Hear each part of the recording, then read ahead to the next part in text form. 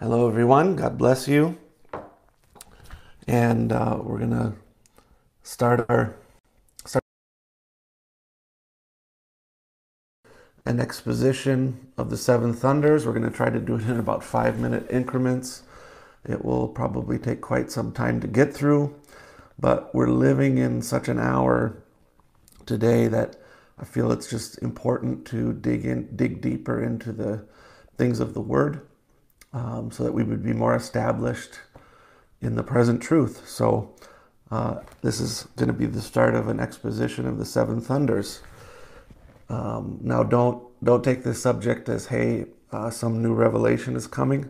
We're going to go into the scriptures. We're going to go into the message, and we're going to look and see the different ways that Brother Branham speaks about it. And we're going to bring it to a point where we could have just a good, solid understanding of it. It's not some grand new revelation. It's merely looking back at what is written, what was spoken, and going in and seeing what is the reality here. So, again, not some new revelation.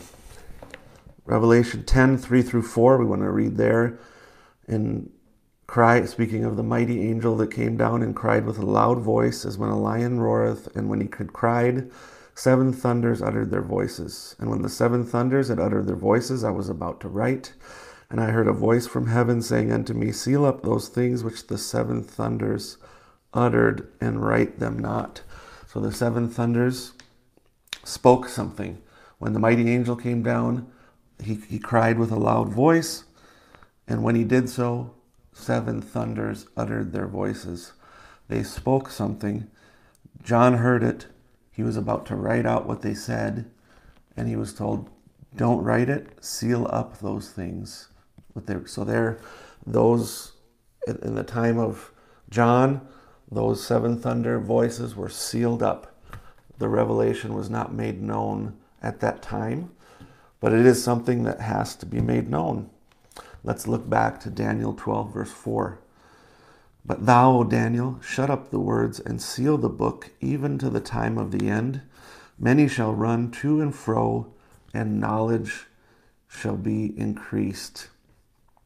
So Daniel here is told, seal it up, shut up the words, seal the book, even to the time of the end. Daniel was not to receive an understanding of it.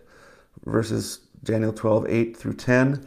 And I heard, but I understood not. Then said I, O my Lord, what shall be the end of these things? And he said, Go thy way, Daniel, for the words are closed up and sealed to the time of the end.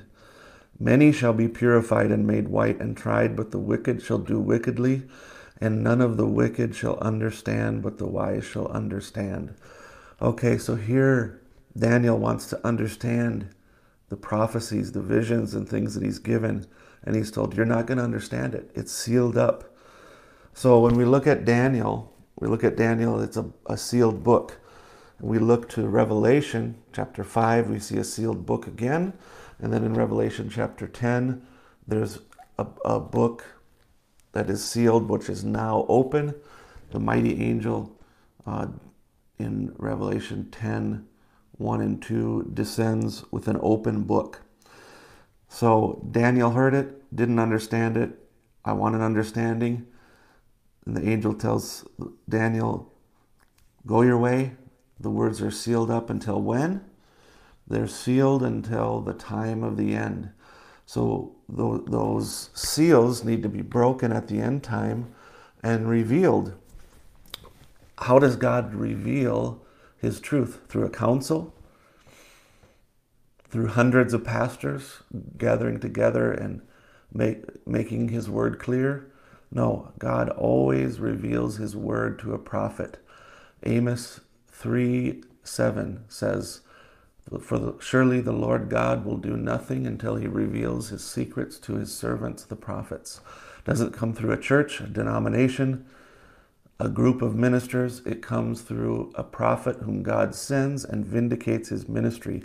So at the end time, there's going to be a prophet that comes that reveals the hidden mysteries that are sealed in the book. They're already in the Bible. They're not outside of the Bible, but the understanding of what it is sealed off to us. So God is going to take that and reveal that to us. And notice in verse 10, many shall be purified and made white and tried, but the wicked shall do wickedly, and none of the wicked shall understand, but the wise shall understand. God divides the wise and the wicked by understanding. The wise receive an understanding. The wicked get no understanding. And this is critical to understand. See here, many are purified and made right. Many are purified and made white. And the wicked are do wickedly. The wicked will not understand, but the wise will understand. So the wise are the ones that are going to be purified and made white. So we didn't get very far today. We've got a lot more of this subject to cover, but I just wanted to go into a basic part of that. There has to be a prophet at the end time to reveal the mysteries that are hidden in the sealed book. The sealed book has to be opened. We'll go through that next time. But I just wanted to cover that briefly. We'll continue on as we go. If you have any questions, you can send me a private message. You can post it below here. I'm not going to argue.